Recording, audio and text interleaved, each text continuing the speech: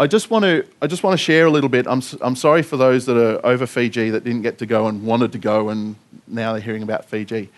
But there's a couple of important things that that I experienced, and one thing was a theme throughout the whole time for me personally, and it's something that's fairly obvious, but it's something that's quite revolutionary as well, and that is that God is moving. It sounds really simple and basic, but in normal day-to-day life, you can very easily get stuck in things that are how they are. The person at the shop is just annoying and, you know, they serve you with a grumpy attitude and that's just how they are. Your boss or your client is just, that's how they are. Your school or whatever the environment is, it can just become very familiar and very routine.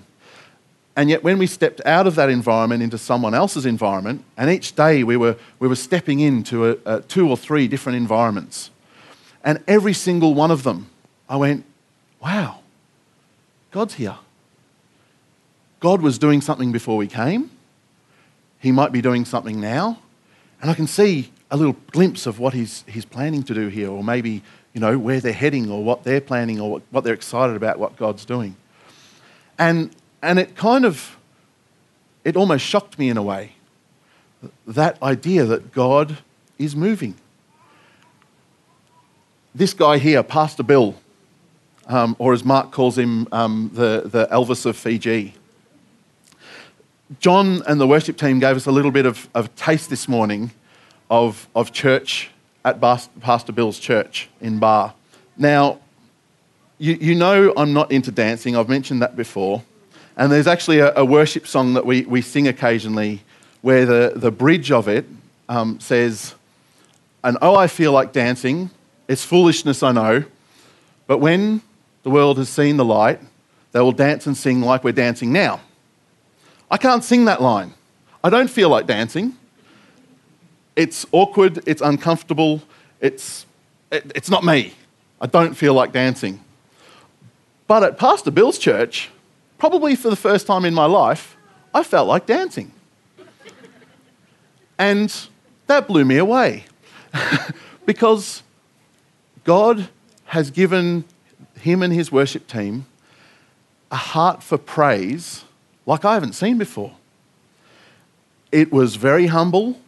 It was very natural. It wasn't a show. And I was like, wow, I feel like dancing. And he created an environment through the Holy Spirit of a sense of praise and worship that was like, wow, God's really moving and doing something here. This is amazing. This is a family that we met in one of the settlements just outside of Lautoka. And John very kindly introduced me as Tala Tala, which is pastor over there, but over there they have a different perspective of pastors. They're very highly esteemed people. I never mentioned I was Tala Tala. That was, I didn't like the idea. I'm just a servant, I'm just part of the team, I'm not. Whereas Cheryl and Mark, they were like, oh, this is Tala Tala. And John, Tala Tala over here. And the funny thing was, there was none of them in this group where we're meeting this family, but somehow me being Tala Tala came up. And they immediately said, there's someone you have to meet. And there was a lady in their house. I don't know whether it was a sister or what the relationship was with them, but she was sick. She had diabetes, but her faith was strong. And she said she'd been praying that week for us to come. And you go, wow, we were just knocking on doors with little food packages to bless people and to pray with them if they wanted. But she was aware that we were coming, and she was in tears going, I've been waiting for you to come. Thank you so much for coming. Now, I don't know why Tala Tala came up in the conversation, but that was the trigger that triggered these people to go, there's someone you need to come and meet. And so it wasn't us magically all of a sudden being there. God had already been working before we came, independently of us. This is a preschool, kindergarten, and the lady at the back's name's Maggie. And She has a heart for mission, and she is involved in mission. The activity was we were praying for the teachers at this preschool. And so I prayed for Maggie, and she said, "Excuse me, I've just got to disappear for a minute." And she came back with a Fijian $5 note. And she said, "I believe God's told me to give this to you. I'm sorry, it's all I've got. But I believe this is to sow into your ministry." And I'm like, whoa, this is hard, this is heavy. It's not only I'm here to serve, and yet she's emptied her purse to give to me in response to what God's doing in her life. She's wrestling with a kindergarten and ministry and stuff, and it was such a humbling experience for me. It's like, wow, this isn't what I came here for, God. And yet he was working. She was doing what he'd called her to do, and it was such a witness to me. And it's funny because that $5, that physical $5, kind of got disappeared in the mix of everything. But when I got home, there was a $5 note, Fijian $5 note left. That's all we had left from Fiji. I was like, "Thank you, Lord. I've still got my $5. And it was just phenomenal just to how God was working. And the last one is we weren't allowed to take photos in the prisons.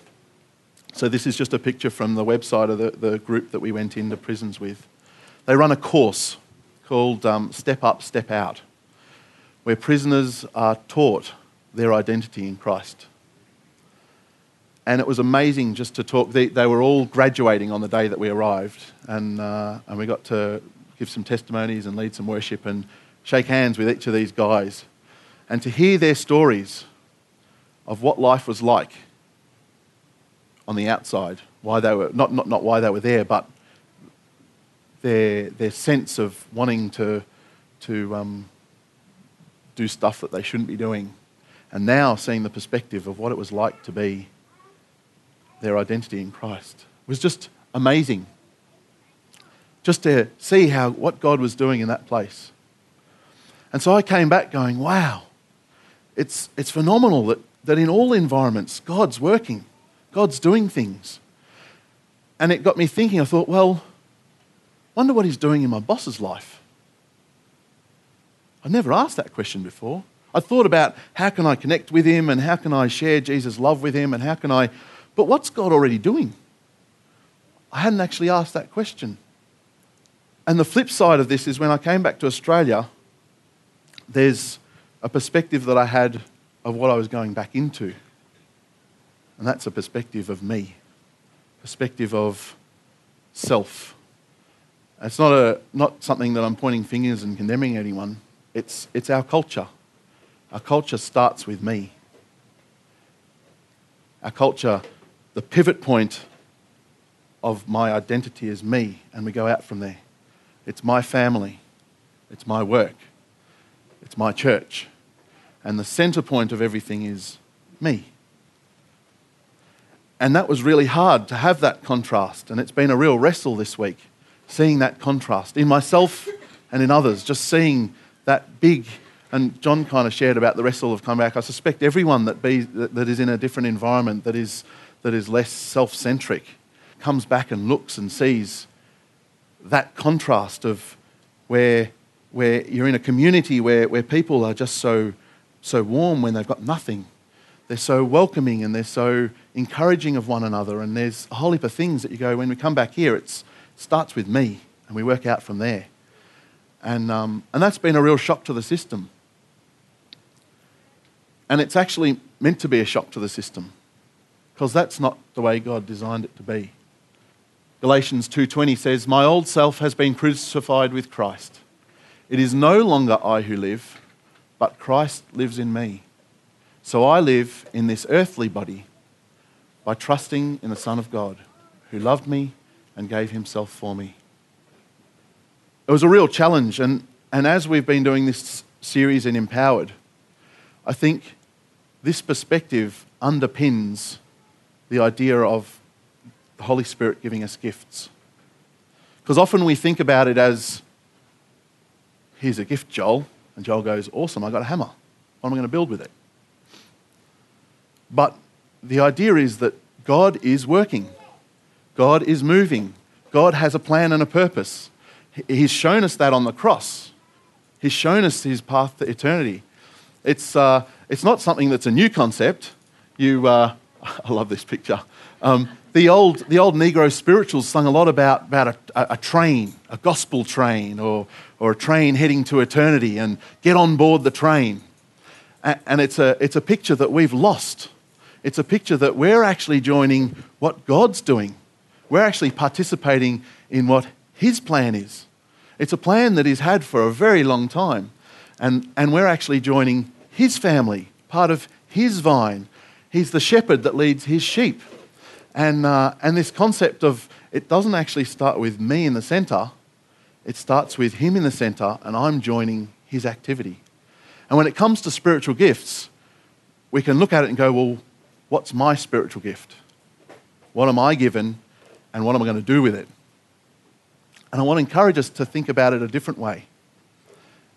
It's what is God doing, and he'll empower me to do it. And I think it's a very different way of thinking. And it's less about us in the middle going, well, I choose this church, and I'm going to do this with my family, and I'm going to make this decision, and I'm going to, find out what my gift is if I don't know what my gift is, and I'm going to, go on this ministry, or I'm part of this ministry. It's not about me. It's about him and his agenda. And so our heart is, God, what are you doing? What are you up to? What's your project? I look around and I go, what are you up to in Stuart's life? How can I be part of that? My boss's life, what are you up to there? Can I join in? Do you have something for me here? What about that person that really irritates me?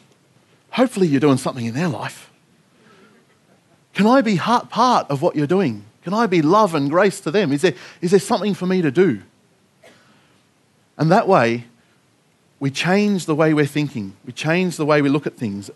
And we can live out this passage that my old self, where I was the centre, has actually been crucified. It's no longer I that live, but it's Christ that lives in me. So the Holy Spirit has been sent to us to be our counsellor. What's he counselling us on? On the truth. God's plan, God's agenda. Why is he giving us the gifts? So that we can contribute to God's plan, God's agenda, what he's doing. So he has to be the centre. Jesus got this concept pretty well as well. These are two verses from John. Very truly I tell you, the Son can do nothing by himself. He can only do what he sees his Father doing. Because whatever the Father does, the Son does also. I don't speak on my own authority. The Father who sent me has commanded me what to say and how to say it. And I know his commands lead to eternal life. So I say whatever the Father tells me to say. Even Jesus, who said, no one goes to the Father but by me, still recognised his role in the rhythm of what God's doing. That he was serving, that he had a role to play in the bigger picture, that he wasn't the centre. If we look at this passage that we've been studying for a few weeks now, it actually talks about this as well. There are different kinds of gifts, but the same Spirit distributes them. There are different kinds of service, but the same Lord. There are different kinds of working, but in all of them and in every one, it is the same God at work.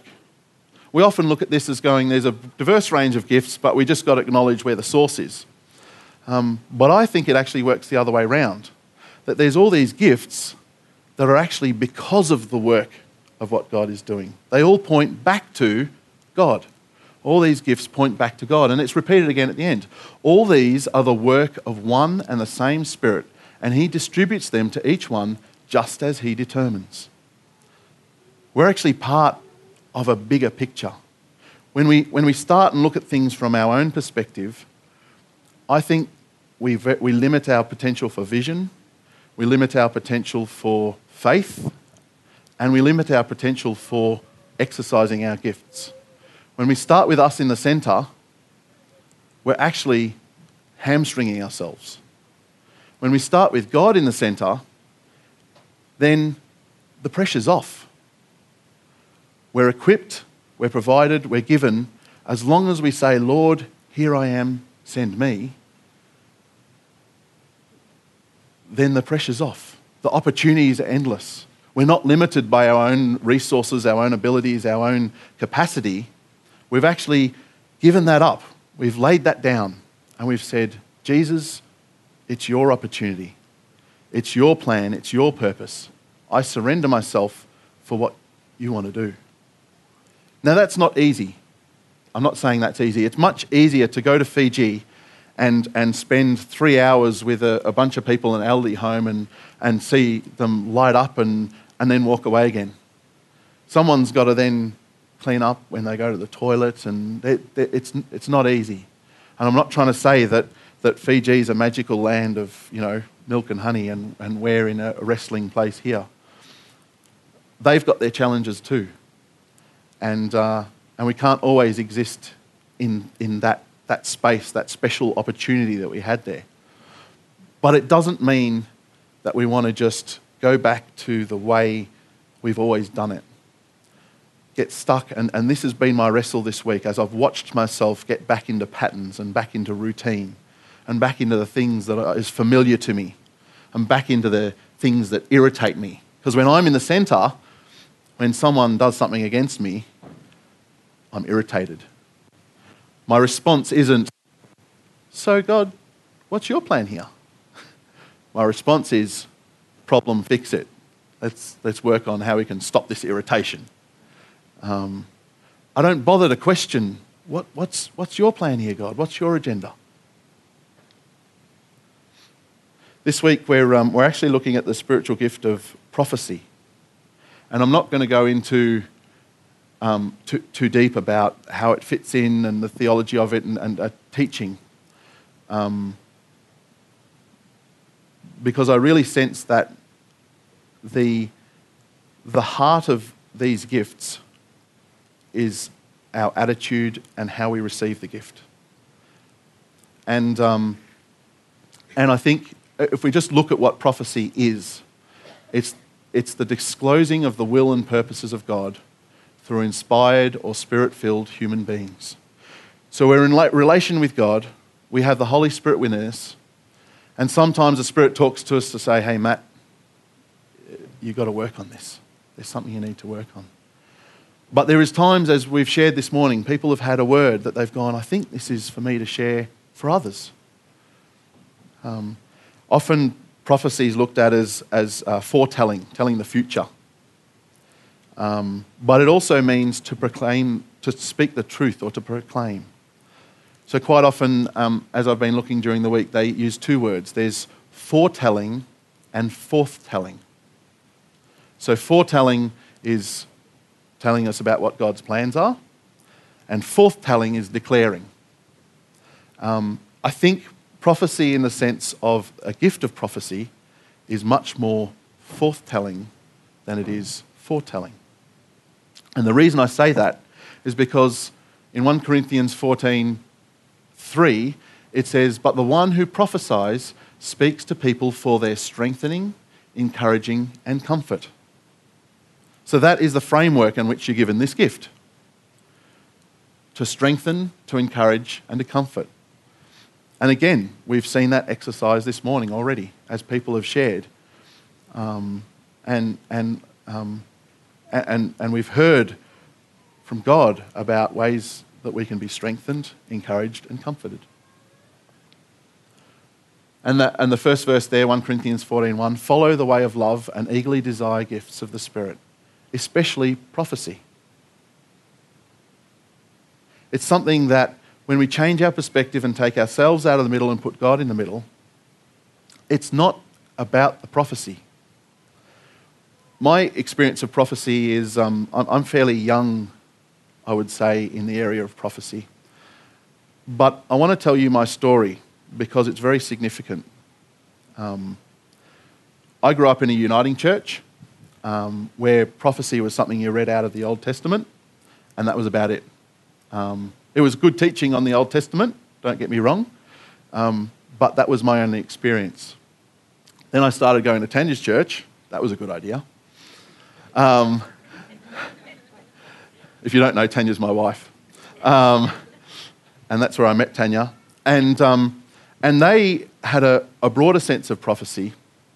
And there was occasions that prophets came and they tended to prophesy over the church rather than over individuals.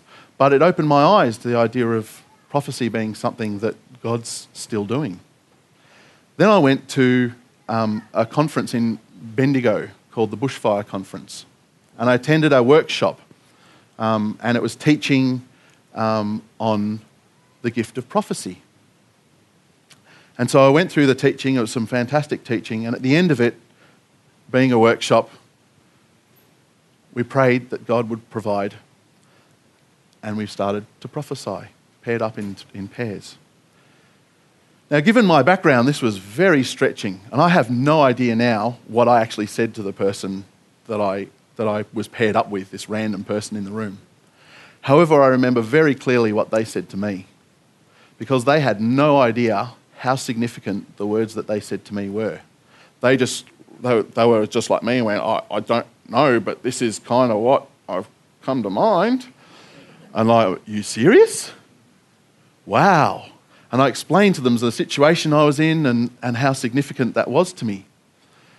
And I came away going, this is amazing. This was the first, this isn't some guru. This was someone that was just doing the workshop with me.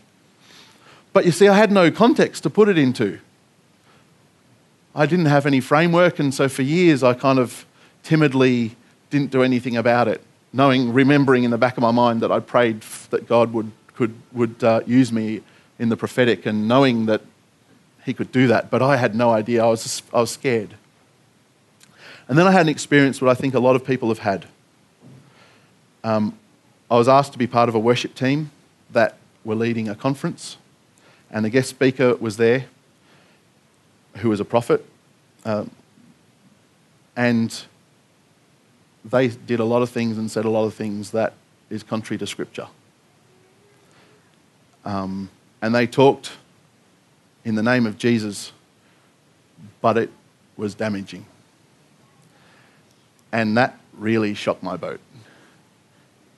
Because I was angry at God, I was angry at this person, that they would use God's name, and I was angry at God that he put me in that situation, that I'd be part of that. And I went, I can trust God, but I can't trust people. And so the idea of prophecy was off the cards. I wasn't interested. Because it relied on people. And the reason for this message this morning is because my perspective was with me in the centre. And that's why it's so important that God's in the centre. From my perspective, I was angry at God that he put me in that situation. Why would you put someone through that, God? I was angry that that person would represent God that way. I was angry that I couldn't trust people anymore. When someone said, I sense God giving a word to you, it's like, well, who are you? And yet when I change the picture around and I say, God, you're in the centre and I am your servant, the picture completely changes. And God challenged me. He said, well, do you have an issue with evangelism? No issue with evangelism. Well, what about preaching or teaching? Do you have an issue with that? Oh, no, don't have an issue with that. Well, aren't they representing me? Aren't they sharing my word? What about serving, loving people? You have it? Oh, no, I don't have an issue with that. They're all ways that we represent God. And yet, when it came to prophecy, I'd prevented God from using that opportunity in my life. And so this morning, as I said, I don't want to go into the details of prophecy, but I do want us to remember where our starting point is. And because our starting point determines our direction, and our direction determines our agenda. And now I have a completely different perspective of prophecy, because I know that the Bible says to test. In 1 Thessalonians, it says, test the spirits, because there is false prophets. Work out what's good and evil. And I go, okay, God, you're going to help me with that. I don't have to solve that problem. It says, taste and see that the Lord is good. Okay, if that's your agenda, I want to be part of that. This morning I want to have communion. I want to break up into pairs, whoever you're comfortable with, and share communion together. Communion is an amazing activity that we've been asked to do in remembrance of Jesus. And this morning, I want you to share communion as a pair, to remember our focus and to pray for one another. Now, I don't want you to go and share about your week or what's happening, but just as God leads, I'd love to be able to strengthen, encourage, and comfort that other person. It may not be prophetic, it may be prophetic. But I think it's important that as we take communion, we're able to reflect and go, where's my perspective? Where do I stand? Where am I positioned in my picture? And God, I want to remember the sacrifice that Jesus made. I want to remember the centrality of that, and that I'm actually participating in your plans and purposes.